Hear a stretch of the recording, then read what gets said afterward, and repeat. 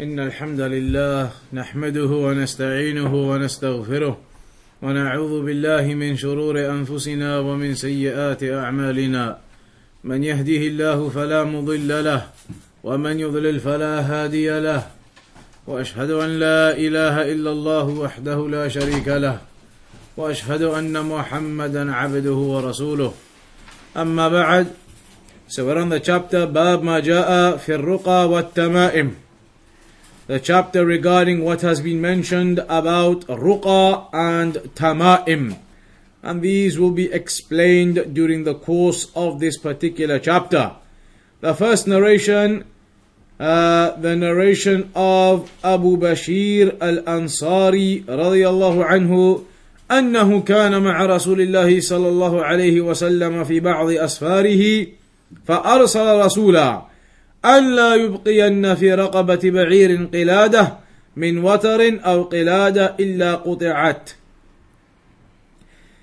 This hadith, Abu Bashir al-Ansari radiyallahu anhu says that he was with the Prophet sallallahu alaihi wasallam on some travels, on a particular journey, and so he sent a messenger. The Prophet sent someone and said to him to not leave any neck of any camel which has any type of necklace upon it except that you cut it off. This was a false aqidah that some of the people used to have, whereby they used to place necklaces and other types of strings and things of that nature on the necks of their animals, believing that it would protect their animals from the evil eye, or it would protect their animals from any harm coming to them. So in Jahiliyyah, they used to do this. Put strings and necklaces and other types of necklaces around the necks of the camels, believing that it would protect them from the evil eye, protect them from any harm coming to them. One of these types of necklaces was min watar. Watar is like the bow and arrow, the string that is on the bow, that type of string. They would make it a necklace out of that, a round thing from that, and they would place it around the camel. And that was again from their ignorance believing that this string tied around the neck of the camel would protect this camel from the eye and remove any harm from it. Oh, qilada. Qilada, again, it's another type of string or necklace. So basically, they used to place these strings and necklaces around their animals, believing that these certain strings and necklaces will protect their animals from any evil occurring to them. So the Prophet ﷺ said to him, do not leave any of these strings or necklaces around the necks of the camels except that you cut them off.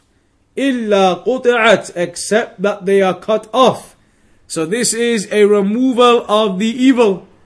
That is no doubt an evil, placing these strings around the necks of the animals, believing that these have an effect in protecting the animals from the evil eye.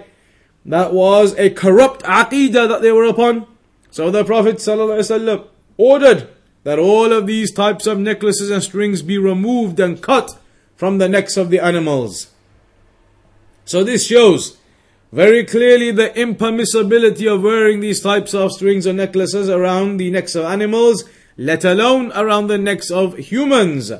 So for the one who wears them, believing that they will help in removing any harm or preventing any harm coming, then that person is upon a false aqidah, believing that these strings can bring goodness and they can remove harm or they can protect from harm. So that is not something which is permissible. It is a corrupt aqidah. Allah subhanahu wa ta'ala mentioned in the Quran, وَإِن يَمْسَسْكَ اللَّهُ بِضُرٍّ فَلَا كَاشِفَ لَهُ إِلَّا هُ, that if Allah subhanahu wa ta'ala takes you with some harm, then nobody can remove that except Him. وَإِن يُرِدْكَ بِخَيْرٍ فَلَا رَادَّ لِفَضْلِهِ, and if Allah wants some goodness for you, then nobody can prevent that. So all of that is in the decree of Allah subhanahu wa ta'ala, and it is not from these strings or these necklaces around the necks of the animals. So that clearly shows the impermissibility of them, that the Prophet ﷺ commanded for all of them to be cut off. The next narration, عن ابن مسعود رضي الله عنه قال: سمعت رسول الله صلى الله عليه وسلم يقول: إن الرقى والتمائم والتولى شرك. That indeed الرقى والتمائم والتولى, all of these are shirk. And these items will now be explained. Firstly, this is the narration of Abdullah ibn Mas'ud. Abdullah ibn Mas'ud ibn Ghafil al-Hudhali al-Sahabi al-Jalil. He was from the great companions Abdullah ibn Mas'ud radiyallahu anhu. And he was from the great scholars of the companions, from the most famous of the reciters of the Quran. He was from the most famous reciters of the Quran, and he was somebody whom the Prophet ﷺ used to like his recitation. The Prophet ﷺ used to like his recitation, the recitation of Ibn Mas'ud radiyallahu anhu. And so he was known for these affairs, and he was known for his knowledge. And the Prophet ﷺ even used to command him to read the Quran so he could hear. He was pleased with the recitation of Abdullah ibn Mas'ud radiyallahu anhu.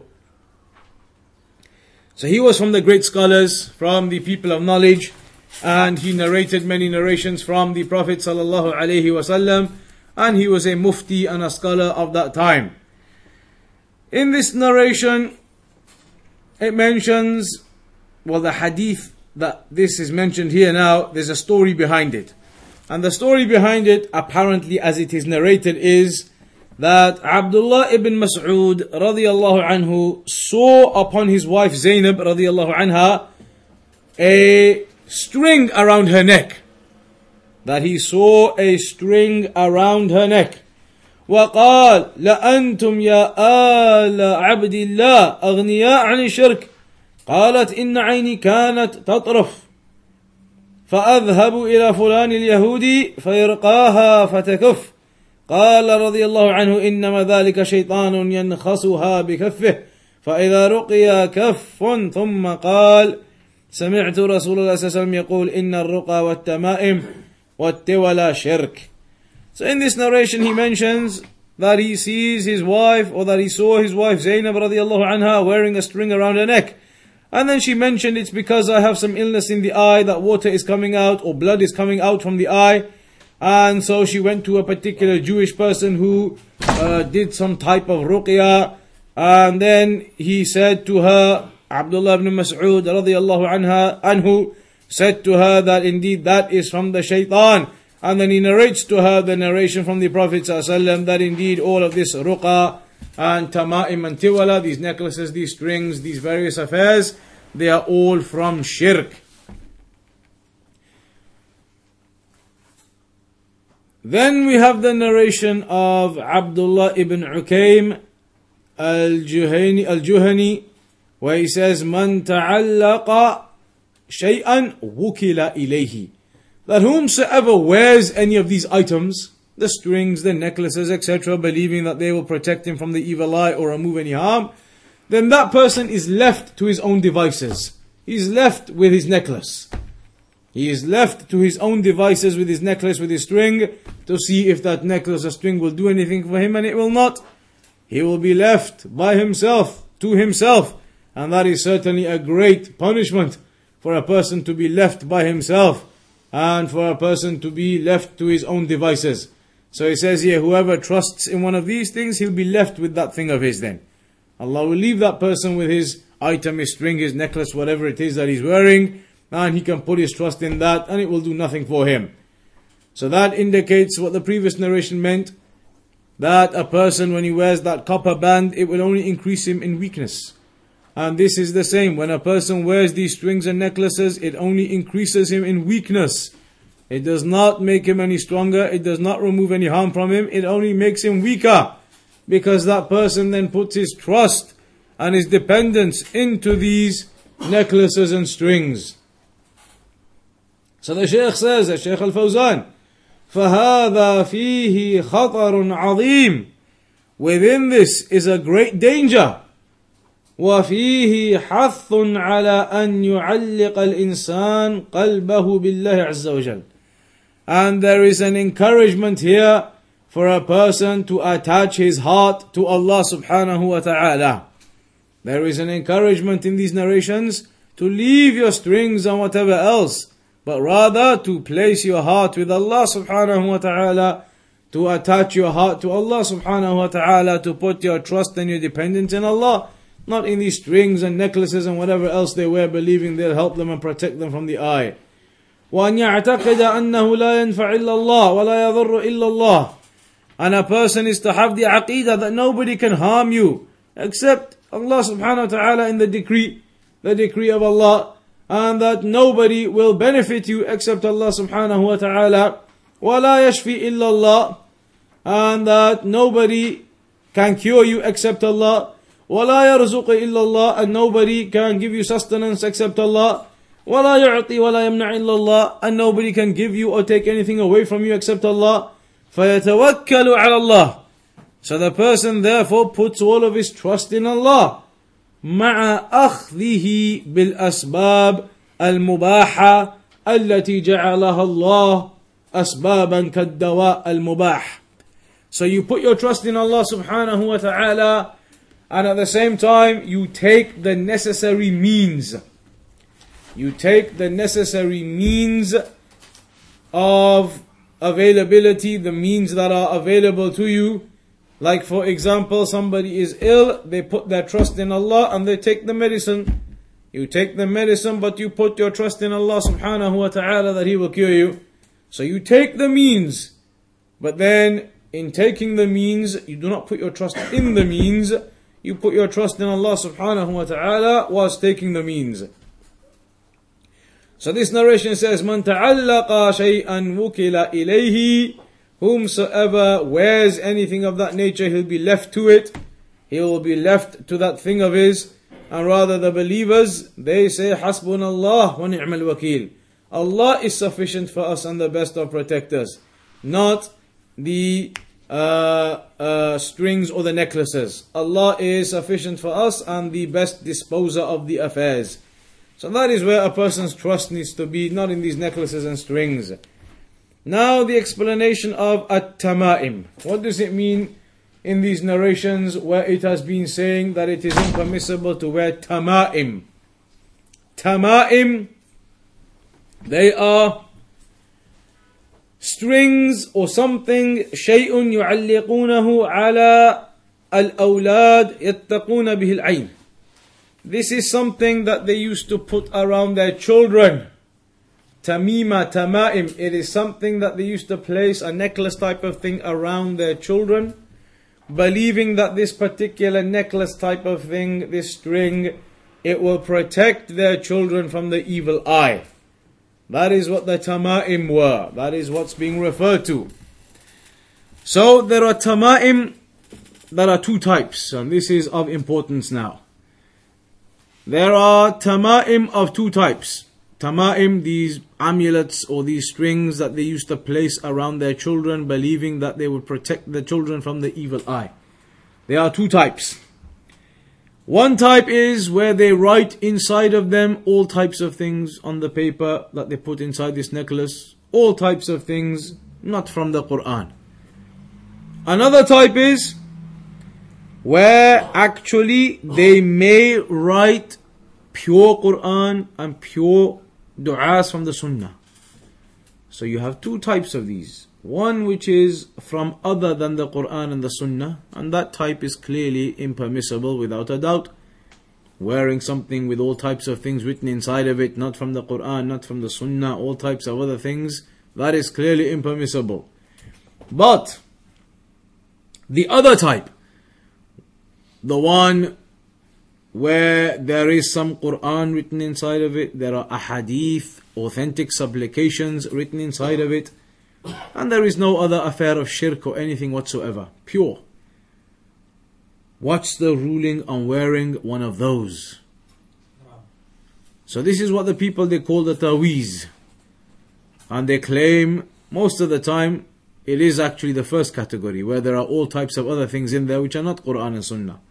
Most of the time, these, what they call the taweez, most of the time there will be things in there which are actually not from the Quran and the Sunnah. All types of symbols, all types of writing that is illegible, it cannot be read, it cannot be understood, markings, signs, symbols, that is commonplace. So those would be haram instantly anyway. But let's say, for the sake of the argument, that there is a taweez purely with just Quran written inside of it, or authentic supplications written inside of it. So what's the ruling on those? Haram? Anyone else? Is there any proof on the Salaf? We'll get to that in a moment. First, is there... Is it also disliked because you go to the toilets and other places? Okay, so with regards to those ones that are pure, then it should be noted that the Shaykh says here, the author, Shaykh Muhammad ibn Abdul Wahhab rahimahullah ta'ala, and you must understand this issue properly. لكن إذا كان المعلق من القرآن, if this item that you are wearing is from the Quran, فرخص فيه بعض السلف, some of the Salaf, they allowed it. وبعضهم لم يرخص فيه, and some of them did not allow it. ويجعله من المنهي عنه, and they said actually this is from the prohibited, from the prohibitions also. So some of the Salaf, they said no, even if it's pure Quran and du'as, it is still prohibited. Others said if it is pure, it is allowed. So now then, some of the Salaf said if it is purely from the Quran, then they allowed it. For example, Abdullah ibn Amr ibn al-As radiyallahu anhu, and Aisha radiyallahu anha. Because they said if it is purely from the Quran is a cure. Allah said in the Quran itself that it is a cure. And there is no shirk written in there. There is nothing else besides the Quran written in there. So there is no prohibition. It is the speech of Allah subhanahu wa ta'ala. So they said it is, principally speaking, permissible. Others, they said no, even it is the Quran, even if it is the Quran, it is still not permissible. Like Abdullah ibn Mas'ud radiyallahu anhu. This difference which occurred between the Salaf regarding whether it is allowed to wear the Quran or not was based upon this issue of it being the Quran. Some of them said it is the Quran, purely Quran, that is the speech of Allah. What is the harm in wearing that? The Quran is a cure. Others, they said no, even if it's the Quran, it's not allowed. But why? Why did the others say even if it's the Quran, it's not allowed? Because you go to the wrong places. Before you get to those points, why? Because Prophet never allowed it. Companions said it's okay. Because they're not put their trust in the Tawheed alone. Before you get to any of those points, there's another reason that we've already covered. All the narrations that we've mentioned so far, whoever wears a tamima, whoever wears a necklace, whoever wears a string, they're all general narrations. These companions who said even the Quran isn't allowed, they said, where's your evidence saying that the Quran is an exception to these narrations? They said, all these narrations are telling you wearing these strings, wearing amulets, wearing anything of this nature, all these narrations are telling you it's not permissible. They said, why are you saying the Quran is an exception? The Quran is the same as those narrations here. You're wearing something on your neck, you're wearing something on your wrist, on your ring. It's all the same, they said. It comes into these narrations. They are general narrations. Just don't wear anything whereby you believe it's going to protect you, etc. Don't wear any necklaces doing that. Don't wear any strings doing that. They said it's general. So even if it's just Quran, it still comes into those narrations. You can't wear it. That's one point. They said you need to show us then some evidence which says the Quran is an exception. Because otherwise all these narrations here are general, saying to us that any type of string, necklace, amulet, don't wear it. Don't wear it believing that's going to protect you from the evil eye or harm, etc. That's one point. Secondly is, as you mentioned, people begin to put their trust into it. So even if it was purely Quran, no shirk in it, purely Quran, people begin to put their trust into them. And this is the problem now. The problem of the Aqidah. When the companions, they said it's okay, they said it's okay based upon the correct Aqidah. A person knows that his trust is not in this Quran, in this necklace that he's wearing rather. He knows his trust is in Allah. But now the people, it's not like that. Now the people, when you give them a ta'weez as they call it, even if it's purely Quran, that person will begin to put their trust into it. If anything occurs, then it's the ta'weez that he's wearing. He feels comfortable now. He feels more secure now because he's wearing this. His trust starts to fall into the actual item that he's wearing, even if it is purely the Quran. And when his trust starts to fall into that and he starts to become attached to that, to the extent that if you take it off, all of a sudden now he becomes anxious. Now his trust has started to fall into what he's wearing, even if it is purely the Quran. His trust is now into this necklace, is into what he's wearing. And the problem with that is, it can lead on to shirk then. Beyond that. This may be just the Quran that he's wearing. But once he starts putting his trust into something other than Allah, he starts putting his trust into something he's wearing, a necklace, then it leads on to something which can lead to shirk. This may be the Quran. But beyond that, it may lead to something which is shirk eventually. Because their aqidah is incorrect, their understanding is incorrect. That's another problem. That's another reason why it's not permissible even if it's the Quran. A third reason, as you mentioned as well, is because, especially with children and even with elders, wearing a necklace of that nature with the Quran in it, it presents degradation to the Quran. Because you may keep that on or end up walking into the toilet. Children may be wearing it and they are playing football in the mud and they're rolling around and this necklace with the Quran in it is going around everywhere. So it leads to the degradation of that. Because people, they'll wear that and they'll wear it, most of the people, as they do, casually tucked in, it's there, and they go and do whatever they want. They may be swearing, they may be doing other haram, smoking, and this Quran is attached to their neck. So it puts down a degradation upon the Quran. That's another reason the scholars, they say it is not permissible to wear these. Because the people just don't understand, their aqidah is wrong, it puts the Quran to degradation, and so it is not permissible for that reason either. Another reason, even though some of the Salaf said it is principally okay, because it is purely the Quran, and if your aqidah is correct, etc., etc., principally it's okay. But something that should be noted is, even though the likes of Aisha radiallahu anha said principally it is correct, Aisha radiallahu anha or any of the other companions who agreed with her, none of them ever actually did it. There are no narrations that are known that Aisha radiallahu anha or any of the other companions who agreed with her actually did it. That they actually made these, as we call them now, the ta'weez with the Quran in it, and they put them onto the necks of children or to themselves. It's not actually narrated that they did it. It's not narrated that they did it any time, even though principally speaking they said it's allowable. So for all of these reasons, it would indicate that it's not something you do. Principally speaking, you could say, okay, it's just the Quran. There's no shirk in the Quran, of course. That's okay, principally speaking. But because of all these other reasons, the aqidah of the people is incorrect, their trust will start to fall into the wrong place, it can open up the door to shirk afterwards, degradation for the Quran, the fact that the Salaf who allowed it didn't actually ever even do it. For all of these various reasons, we would say therefore that a person does not wear this ta'weez even if it is purely the Quran. Even if it was purely, genuinely the Quran, which is rare anyway. It's rare anyway, but even if it was, still we'd say for all these reasons do not wear that. And for most of the time, when you open up these ta'weez, it is rarely ever just the Quran.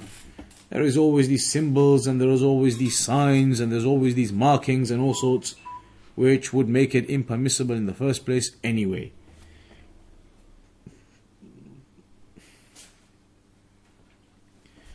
So the ones who did allow it principally, they put conditions down. They said one of the conditions is that it has to be purely Quran and nothing else. that it must be written in Arabic, clear Arabic, not an English translation or anything, clear Arabic, and that the person wearing it must believe and have the correct aqidah that the cure is from Allah, not from this what he is wearing.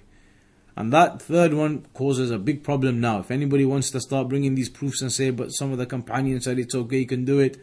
The reality is now the aqidah of the people is so far from the reality and the truth. They are so ignorant of the reality of the aqidah. You would say to them, you have failed the conditions that the companions put down anyway. Because one of the conditions they put down was you must be upon the sound and upright aqidah, knowing about your trust in Allah, not that you start to trust what you are wearing. So for various reasons, it is not permissible for the people to wear those, even if it was on the off chance pure Quran.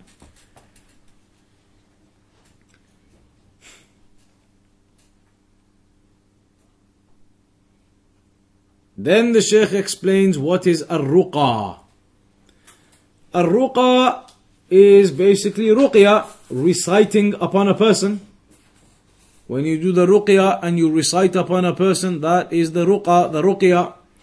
And the ruqya, it is mentioned that والرقى هي التي تسمى العزائم وخص منها الدليل ما خلا من الشرك فقد رخص فيه رسول الله صلى الله عليه وسلم من العين والحمى. So ruqya, if it is done in the correct manner, upon the evidences, it is acceptable. But what is the conditions for the correct type of ruqya that is acceptable? The Prophet ﷺ mentioned in a hadith, اعرضوا علي رقاكم لا بأس بها ما لم تكن شركا. He said to them, show me your ruqya. What is it that you do? What is it that you recite? He said to the people, show me the ruqya that you do. Whatever is not shirk within it, then it's acceptable. So the Prophet ﷺ said to them, whatever is free of shirk and those types of affairs, then it's okay. Reciting upon a person with authentic du'as, with the Quran, reciting upon a person, that is something acceptable. The Prophet ﷺ was recited upon. So that is something acceptable, but with conditions. One is that it must be completely free of any shirk. There must be not any statements or any words that are indicative of shirk in any way or of shirk in any way. Secondly, that it must be from the Quran or du'as that are authentically narrated. It must be from the Quran or authentically narrated du'as. Thirdly, that it must be read in a manner which is clear and audible and understood. Not that a person mumbles and it cannot be comprehended what he is saying. That is incorrect. So it must be clear and audible and understood, comprehensible. And that a person who is having the ruqya done upon him, he must know that the dependence and the trust is upon Allah, not upon the person who's coming to do the ruqya. And this is a problem as well, whereby the people in a state of illness, in a state of problem, and they have someone to come and do the ruqya on them, their heart becomes attached to the person doing the ruqya, believing that this person is an expert, he knows how to do ruqya, he can deal with these things, and their trust starts to fall into the person. That the person will help me and he will do the proper ruqya and I'll be cured afterwards. So a person needs to remember the correct aqidah at all times. Even if somebody does ruqya upon you, the cure is from Allah subhanahu wa ta'ala. So your heart is not attached to the person doing the ruqya upon you, your heart is still attached to Allah. This person doing the ruqya is now a means. He is not the cure himself. So these types of affairs are very important for a person to remember. Tiwala, this other type, a tiwala, that was mentioned, that tiwala is also impermissible. This was شيء يصنعونه يزعمون أنه يحبب المرأة إلى زوجها والرجل إلى امرأته. A tiwala is something that they used to make, believing that it brings love between the husband and wife. This was something that they used to make, a type of necklace they used to make, believing that it brings love between the husband and the wife. And sometimes it's mentioned that they used to make these from the pearls of the sea, etc. Different types of necklaces they used to make, and this was known as the tiwala, and they believed that this would bring love between the husband and the wife and to keep them upon that bond of love. And of course that is falsehood. That is falsehood, and that is an incorrect belief, and that is in opposition to what is in the Quran and the Sunnah regarding these affairs.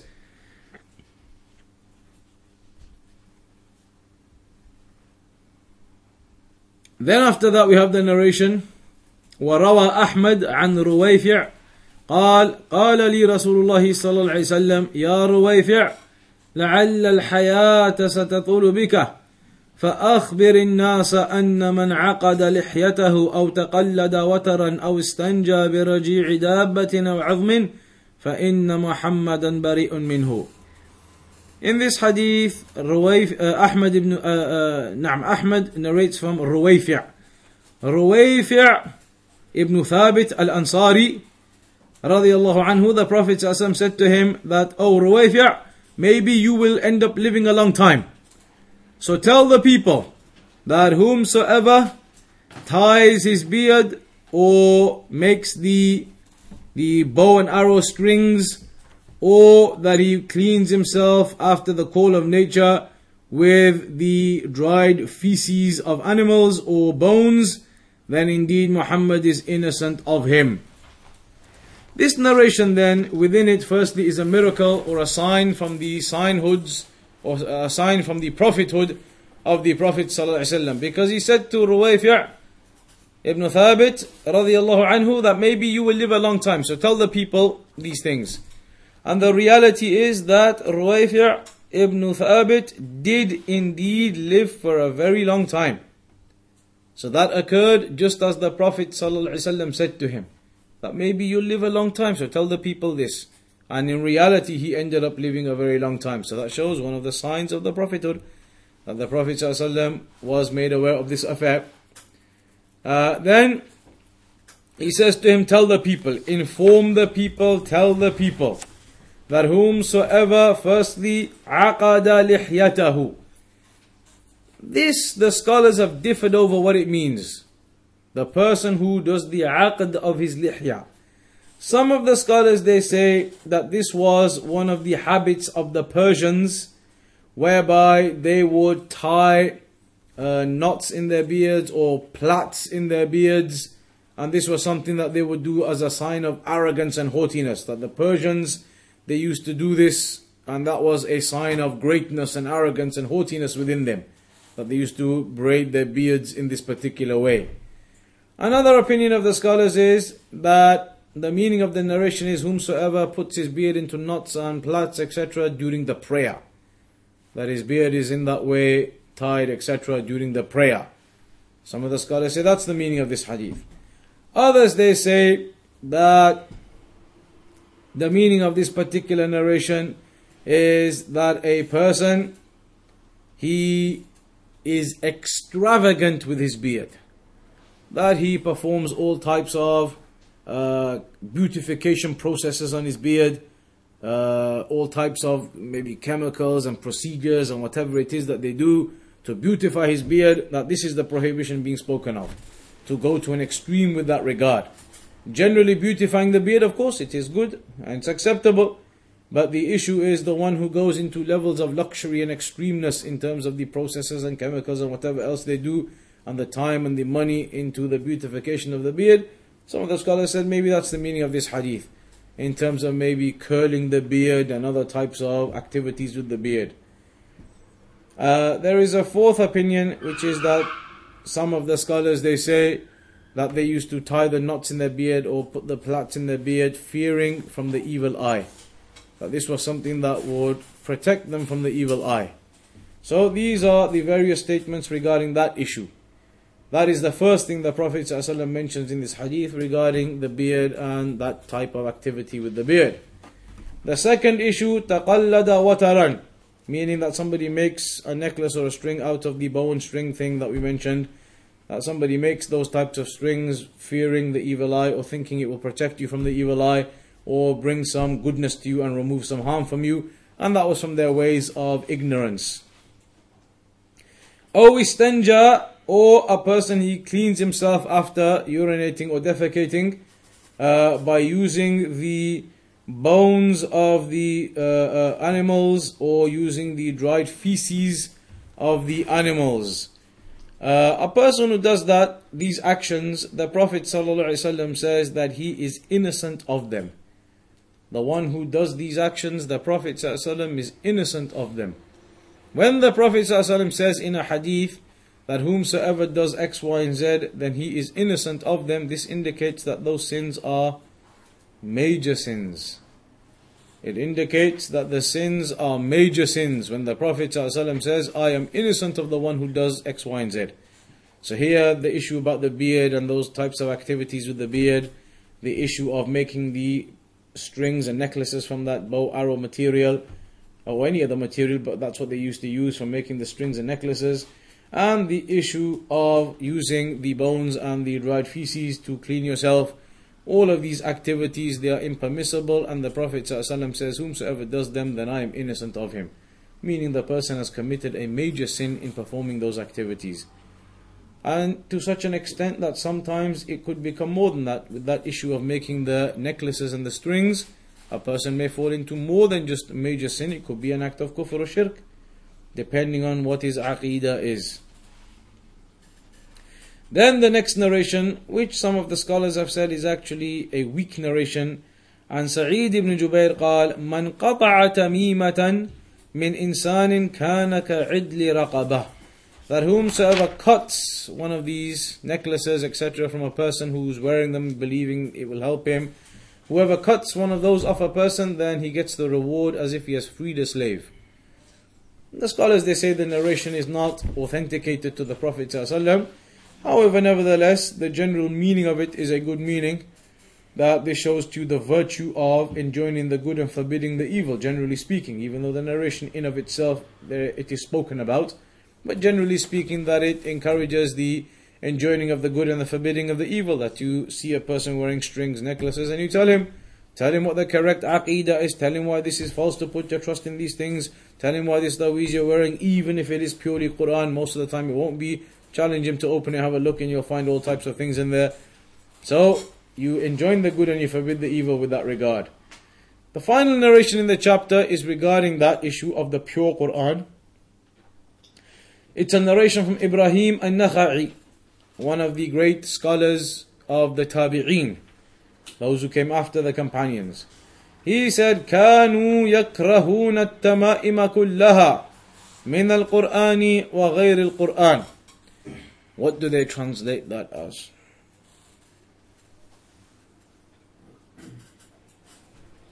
They dislike all types of amulets.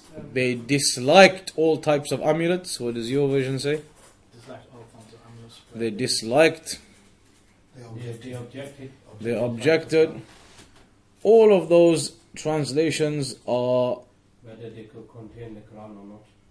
All of those translations are deficient to a degree. Because here, yakrahuna, even though in the Arabic language the verb kariha yakrahu means to hate something, when the Salaf, they mention the word kariha yakrahu with regards to these points of aqidah, like in this example here, it actually means yuharrimuna, that they viewed it as impermissible, not just objected or disliked. They viewed it as impermissible. كانوا يكرهون التمائم, meaning that they used to make it impermissible, all of these tamaim. That is the meaning of this here now. Because when the Salaf used to say that they dislike something or they object to something, the meaning of that with regards to the speech of the Salaf in these affairs of aqidah is that they made it haram. They objected or disliked, i.e. they said it's haram, not just they said it's makruh or something. Here the meaning of it isn't makruh or disliked or objected, it is actually that they viewed it as haram. So when Ibrahim al-Nakha'i says here that they used to dislike or object to the tama'im, i.e. that they used to view them as haram and impermissible.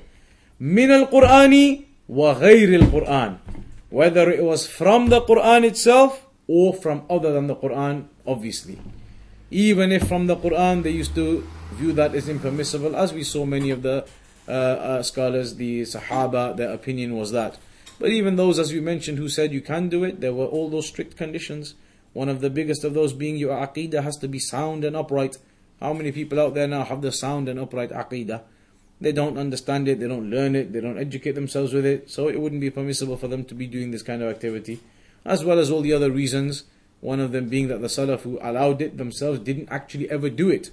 They allowed it but they never actually did it. Principally speaking, they said it's okay because it's the Quran, but with the issue of the degradation, with the issue of the Aqidah being out of place, with the issue of them not actually doing it, then we say that it is not something that a person should do, and so you should avoid that and put your trust and your dependence in Allah subhanahu wa ta'ala, not into these tama'im, the taweez, the necklaces, the rings, the strings. Your dependence and your trust is in Allah purely, and not in any of these other objects or items. That is the end of that chapter, and the next chapter, باب من تبرك بشجرة أو حجر أو نحوهما. The chapter regarding taking blessings from a tree or a stone or something of that nature. People, they do this type of thing. Now Hajj is coming up, people will be doing it there. They will, some people as they do, take a jar and bring some of the sand from Arafah back with them, saying that this is blessed sand, it is from the sand of Arafah. Some of them will even try to take a little bit of the cloth from the Kaaba off, a few strings, or cut something off. This is blessed cloth, this is the cloth of the Kaaba. So this next chapter is going to look at this issue of seeking blessings from something.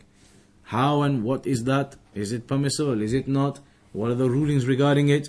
Of seeking blessings from people or from places or from other things. That inshallah is what we'll begin with when we come back after Eid. And we'll leave it there today, and we'll begin with that chapter in the next session inshallah ta'ala. Wa sallallahu ala nabiyyina Muhammad wa ala alihi wa sahbihi ajma'in.